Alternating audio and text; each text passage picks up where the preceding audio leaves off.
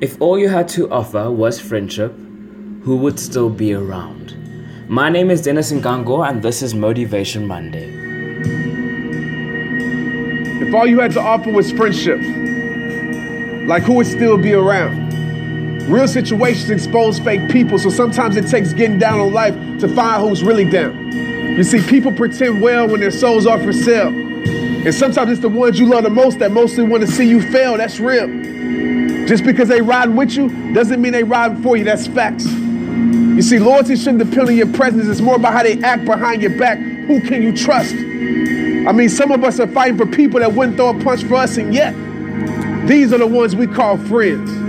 You know, the ones that care so much about your struggle, but yet so silent when you win. The ones that bring gossip to you about you, but your name, they never defend. Understand, everybody in your boat might not be rowing, but drilling holes. And as time goes and that jealousy grows, pay attention, because that's when true motives get exposed.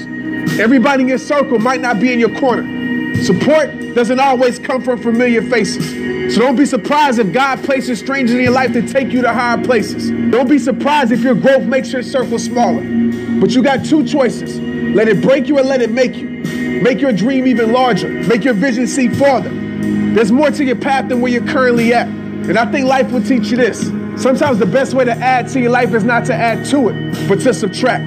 Understand, it's not about the size of your circle. It's about the loyalty that's in it. You see, nothing can stop a squad that's dedicated to fighting for the same mission, focused on the same vision. Does your circle got that type of commitment? Are they happy for you when you win it? Or is it the more you do better, the more their love gets distant? The more the support goes missing. Listen, real friends don't hate on each other. What they do is they push each other to go get it. In your life, do you got those type of friendships? Because mindsets are very contagious. And I promise you this, whoever you consistently surround your life around will surely persuade it. Wake up, everybody's prayers for you ain't to make it. So do they really got love for you? Or do they just fake it? Do they really got love for you? Or do they just love to use you? To some, you're just an opportunity. Yeah, that's how these fake friends will do you. They present what you want just to take what they need. And when they can no longer benefit from your life, well, that's when their loyalty leaves. So I'm going to ask you this question again. If all you had to offer was friendship, who would you still be able to call your friend? So that was a spoken word piece by Trent Shelton. He's a former American NFL player.